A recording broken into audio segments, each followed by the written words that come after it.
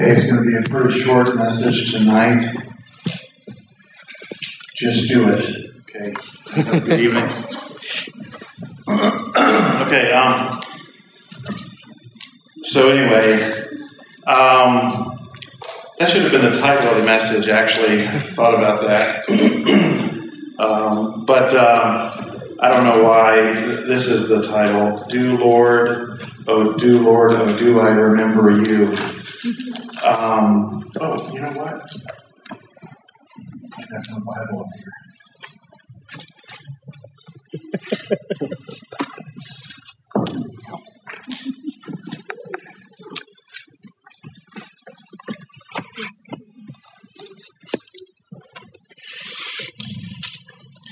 Well, I don't know what your guys' routine is, but I imagine you might have one if you're settling in to watch a movie in your favorite chair at home. And I suspect that you might get yourself into a posture that you want to get into before you hit the play button. It might involve, maybe it's like a lazy boy and you got to get the recliner in just the right recline angle, get the footrest in the right position. And then you've got to work to get, your drink and your snacks in the right position for your arms to where you don't knock them over, and then you're ready to hit the play button. Well, similarly, just to refresh our memories, the last time we were in James, which was 2 weeks ago, James mentioned 4 things that we should do to help us get into the proper posture as we seek to hear and listen to God's Word. And those 4 things were this: have a listening ear, be slow to speak, and which was really to seek to understand first before we start opening our mouths. Be slow to get angry. In other words, we talk about don't just be in an auto-react setting to what you're hearing in a negative way, but really consider what's being said. And then 4th, get rid of filth and wickedness in your lives. In other words, work to root out weeds and break up that hard ground that will prevent the word from germinating and growing. Now, the verses we look at today, and I was kind of half kidding when I said it's going to be a short message because, James gets right to the point here, and there's nothing. We were kind of joking about this week about messages being 2 inches deep, but James just to the point. I mean, he doesn't have to get very far. He just comes out and tells you what it is. And so what we're going to see today is as easy as 1, 2, and 3. There's 1 command, there's 2 options, and there's 3 applications. I'm going to read the passage again a little just before we start here. But be doers of the word, and not hearers only, deceiving yourselves. For if anyone is a hearer of the word and not a doer, he is like a man who looks intently at his natural face in a mirror. For he looks at himself and goes away and at once forgets what he was like. But the one who looks into the perfect law, the law of liberty, and perseveres, being no hearer who forgets, but a doer who acts, he will be blessed in his doing. If anyone thinks he is religious and does not bridle his tongue, but deceives his heart, this person's religion is worthless. Religion that is pure and undefiled before God the Father is this: to visit orphans and widows in their affliction, and to keep oneself unstained from the world. So the 1 command is that we be a doer, not just a hearer. And I think that we could make, I want to start off with just a statement. Our desire should be to hear what he is saying with a desire towards doing as he directs. And I'm going to say that one time. This is probably the big idea, if I have one. Our desire should be to hear what he is saying with a desire towards doing as he directs. In verse 21, from last week, we talked about receiving the word of God. And I think that we could make the connection that just having a mental knowledge to the Word, that is just hearing and listening to it, does not fully complete what James meant by receiving the Word unless it is accompanied with doing. Those two have to be together to complete that receiving action. Hearing the Word is, of course, necessary and important, and it'd be a misunderstanding to think that James is opposed to listening to the Word, but what he opposes is hearing the Word that does not lead to doing. Now, we see here that James' exhortation is not an anomaly in Scripture. And I wanted to point out a couple verses. He's in good company with Paul. In Romans 2:13, Paul said, "It is not the hearers of the law who are righteous before God, but the doers of the law who will be justified." And then James' concern here is also in line with Jesus' teaching. Jesus said in Luke 11:28, "Blessed are those who hear the word of God and keep it." So we see here where James talks about the blessed doer. Got it from his brother himself. Of course, we know that Paul and Jesus' teachings were filled with the overwhelming, amazing wonder of God's grace, reaching down to sinful people in the gospel, and that's what we sang about tonight. But we can't overlook either that their teachings also summoned believers to an obedience that is just really our reasonable and necessary response to God's grace. And I think of that verse in Romans where it talks about presenting our bodies a living sacrifice, holy and acceptable to God, which is, one translation says, your reasonable service of worship. It's the reasonable thing to do. And in the same way, what James is trying to say is the reasonable thing to do is to do the word. That's the reasonable response to God's grace. So now James goes on to explain this a little further by giving us two contrasting options. The first is we can be a forgetful hearer. In verse 23 through 25, it says, "For if anyone is a hearer of the word, not a doer, he is like a man who looks intently at his natural face in a mirror. For he looks at himself and goes away and at once forgets what he was like. But the one who looks into the perfect law, the law of liberty, and perseveres, being no hearer who forgets, but a doer who acts, he will be blessed in his doing." Well, I know by looking at all of you tonight that you all looked in a mirror before you came to the service tonight. And you might ask, how do I know that? And I tell you, because I know what I look like when I wake up in the morning, and I don't look like this. So I know that you guys looked in a mirror and you responded. You took action. You weren't a forgetful looker in the mirror today. Well, the Word of God is the greatest mirror that God ever made available to us. And we can be very thankful that we, even in our day and time, have it in a language that we speak, in print that we can read, and in words that we can understand. Now, if we continue living this first option, this forgetful hearer option, we're on our way to living that disconnected life that we talked a lot about last week, or 2 weeks ago. There will be a separation between what the mirror of the Word of God says and how I live. And, you can think about that this week. I mean, I'm making this statement, and I was thinking, is this an overstatement? But I think that you just ought to meditate on it some. If you take time to really, really think about it, check and see if the reality is, if when you're a forgetful hearer, if it's because you don't care. You might think, no, it's because I don't have time, or I'm distracted, or I'm busy with other things, but just really do a hard heart check and meditate on why we're forgetful hearers, and see if it doesn't come down to I don't care in reality. And the reason I say that is because I think that what part of the deception is for us when we're forgetful hearers is that's part of the deception. We're deceived into thinking that we care.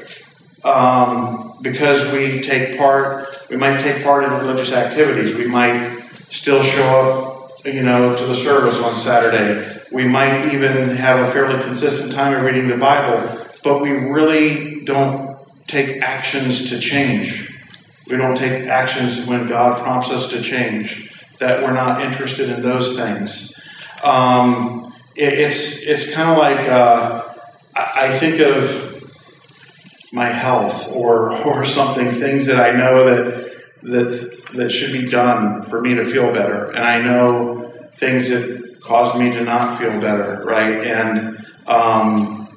And someone could say, like, well, it's because you really don't care that you keep eating junk food. It's really because you really don't care that you don't, do some form of exercise.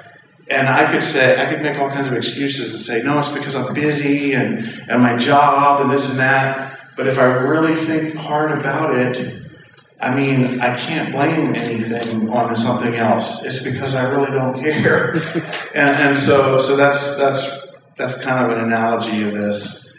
If I did care about these things, I'd open my heart and welcome God to direct me in His ways. I'd stop the anger. I'd control my tongue. I'd see myself in His mirror and have the attitude, God, show me what needs to change. But the forgetful hearer doesn't do that. He looks at the mirror with no plans to change. So then he quickly forgets. Actually, he might have plans to change, but he quickly forgets. And it says when we do this, we deceive ourselves. But we can follow the second and better option. Now, if you notice that both hearers take the time to actually look intently to the mirror. But notice that the second one, it uses the word perseveres. And so I kind of my takeaway from that is this. This obedient doer, he looks carefully, gets up close to the mirror, pays attention to the details, allows God to expose his problem or what needs to change and says, God, help me to change. And then perseveres in taking the steps to do so. And that word perseveres implies to me that effort is involved in being a doer versus just being a hearer only. It's going to take effort. And these are the facts I was thinking about, right? Good can come from hearing and listening to the Word of God in and of itself because of the power of the Word of God. The Word of God can do everything it states it can do, which is a lot, right? From Hebrews, we know that the Word of God is living, active, sharper than any two-edged sword, and it is able to pierce through to the thoughts and intentions of the heart. According to Psalm 19, it can revive the soul, make the simple wise, rejoice our hearts, enlighten our eyes, and warn us. From 2 Timothy 3, we know it is profitable for teaching, reproof, correction, and for training in righteousness. So that's a lot of wonderful, great, and even powerful things that just the Word of God itself can do. But just like no mirror has ever combed my hair after pointing out that it needed combing, and dressed me appropriately after revealing to me that I'm dressed inappropriately, none of these great and wonderful and powerful things that I just stated that the Word of God can do said that it could get me out of bed in the morning.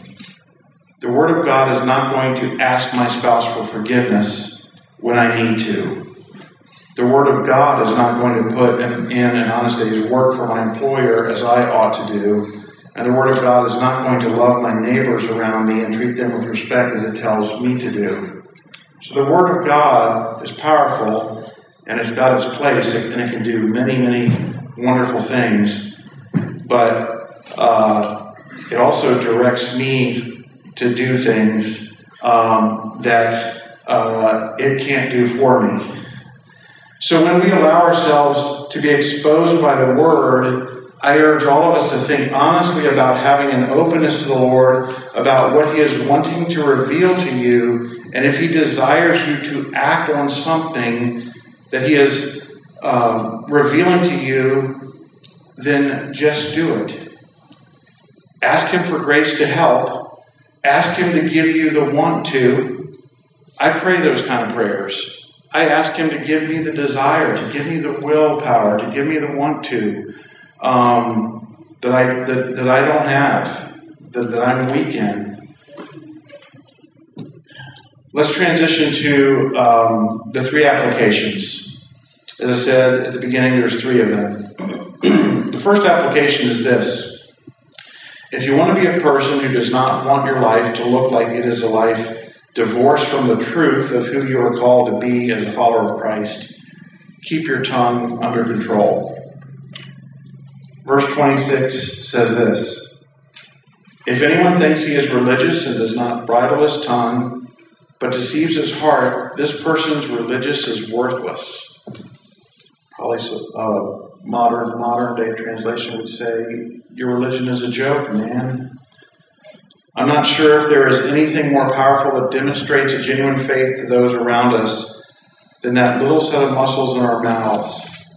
In mixed company with the world, and I dare say even with just believers these days, and I'm sure that you all have stories, maybe we'll hear about in the discussion time, that you've experienced this.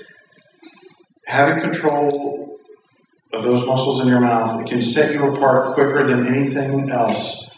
Imagine being in mixed company with the world around you and your self-controlled tongue not cursing, not complaining, not speaking ill of others, not gossiping. But even more than that, you're even one whose tongue is known for apologizing and seeking forgiveness, known for being grateful for things and for people, one who speaks kind and compassionate things. Trust me, people notice, especially children. For all of us who, have influences of children, whatever our role is, aunts, uncles, parents, grandparents, just neighbors of children. I can think back of when I was used to go to church with my parents, and it wasn't an evangelical church or anything, but our Sunday routine was go to church and then leave, and then go to Dunkin' Donuts, get a dozen donuts, and then go to 7-Eleven and get some milk, and then go home. But it was just, as a child, we go to church, and then it's like my stepfather would try to race to get to the car and want to be the first one out of the parking lot. But it's like if someone cut him off, or he couldn't be the first one in line or something. I heard things out of his mouth that just, as a boy, I already thought, something doesn't connect here. These dots aren't connecting. We just came out of this place where they were talking about something that sounded peaceful and loving and kind, and then I go out here and this isn't connecting. And so, doing that week in and week out, eventually, you start to realize this just, I don't think I want this for my life. And that wasn't a Bible preaching, gospel preaching church, but it was a church that did speak some truths from the Word of God. So, you got enough you heard enough to understand that there was something said to live a certain way, and a life disconnected from that. Well, the second and third applications are found here in verse 27. It says, religion that is pure and undefiled before God the Father is this: to visit orphans and widows in their affliction, and to keep oneself unstained from the world. So I don't believe that James, or I'd say that My understanding is that James is not attempting here to say that pure and undefiled religion is summarized by only these two things, but rather that genuine, authentic religion would not look like something without these two things being a part of that picture, if that makes sense. I think our lives should reflect these two things. But I don't believe he's saying, like, these are the only two things that God, cares about. Now, these two areas of life involve social concern and moral purity. This is kind of a theme of God.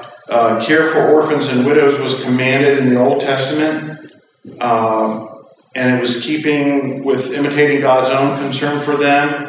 There's verses in the Old Testament where one in particular, Psalm 68:5, where it says that God is the father of the fatherless and protector of widows, is God in his holy habitation. There's a time in Isaiah where God is calling his people to return to him, and he says, I'm imploring my people to bring justice to the fatherless and to plead the widow's cause. The point is that Christians whose religion is genuine will imitate God the Father by intervening to help the helpless in the world. And the helpless in the world should see abundant evidence of us as Christians as part of our practice, our faith walk. And this is convicting to me because we can talk about this in the discussion time. I'm going to leave this open. We can talk about this, but sometimes I wonder if, the world doesn't see enough of that in the walk of believers, and maybe I'm just thinking about my own life to where they don't see this evidence. So they wonder about the authenticity or genuineness of my faith. The third and last application is to not let the world corrupt you. You live life in a way that refuses to adapt to the culture. And I'm not talking about carrying big signs and banners and yelling at everybody because we don't do this or that and they do. But James is talking about living above the culture, and what I mean by that is to avoid thinking and acting in accordance with the value system of the society around us.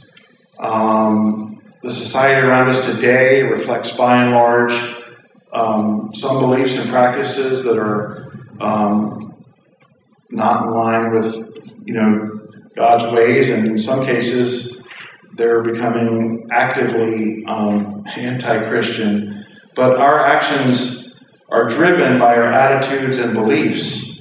And so that is why it is so very important for James to include this third application.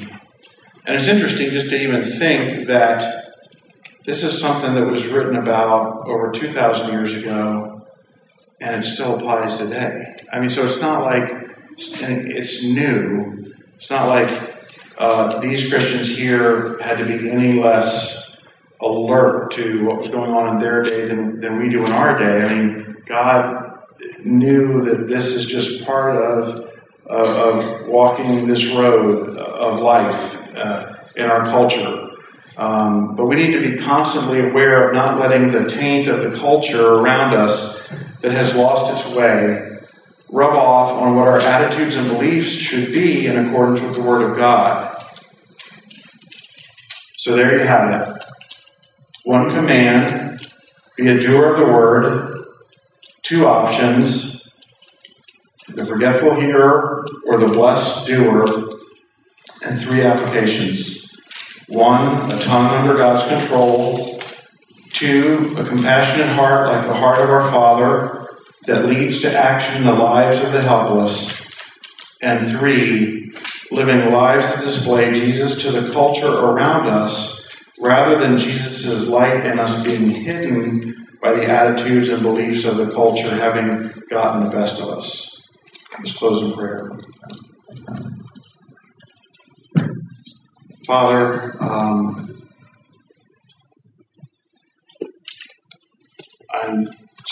absolutely amazed at your wisdom and that your word is timeless. All these exhortation from James, they just are applicable in any time period in history. And God, I appreciate the candidness and black and whiteness, if you will, that you call us to be doers of your word. And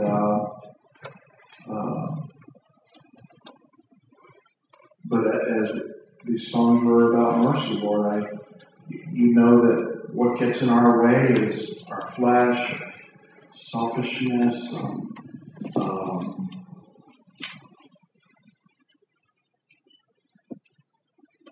wanting to do what we want to do, wanting to be lazy, lots of different things. Not having a big enough care factor to overcome all of those sins. And God, you said that you are at work in us both to will and to work for your good pleasure. And God, that's what I want to pray for all of us this evening, God, that your power and grace and what you are doing to work in us for your good pleasure would enable us to be doers of your word and to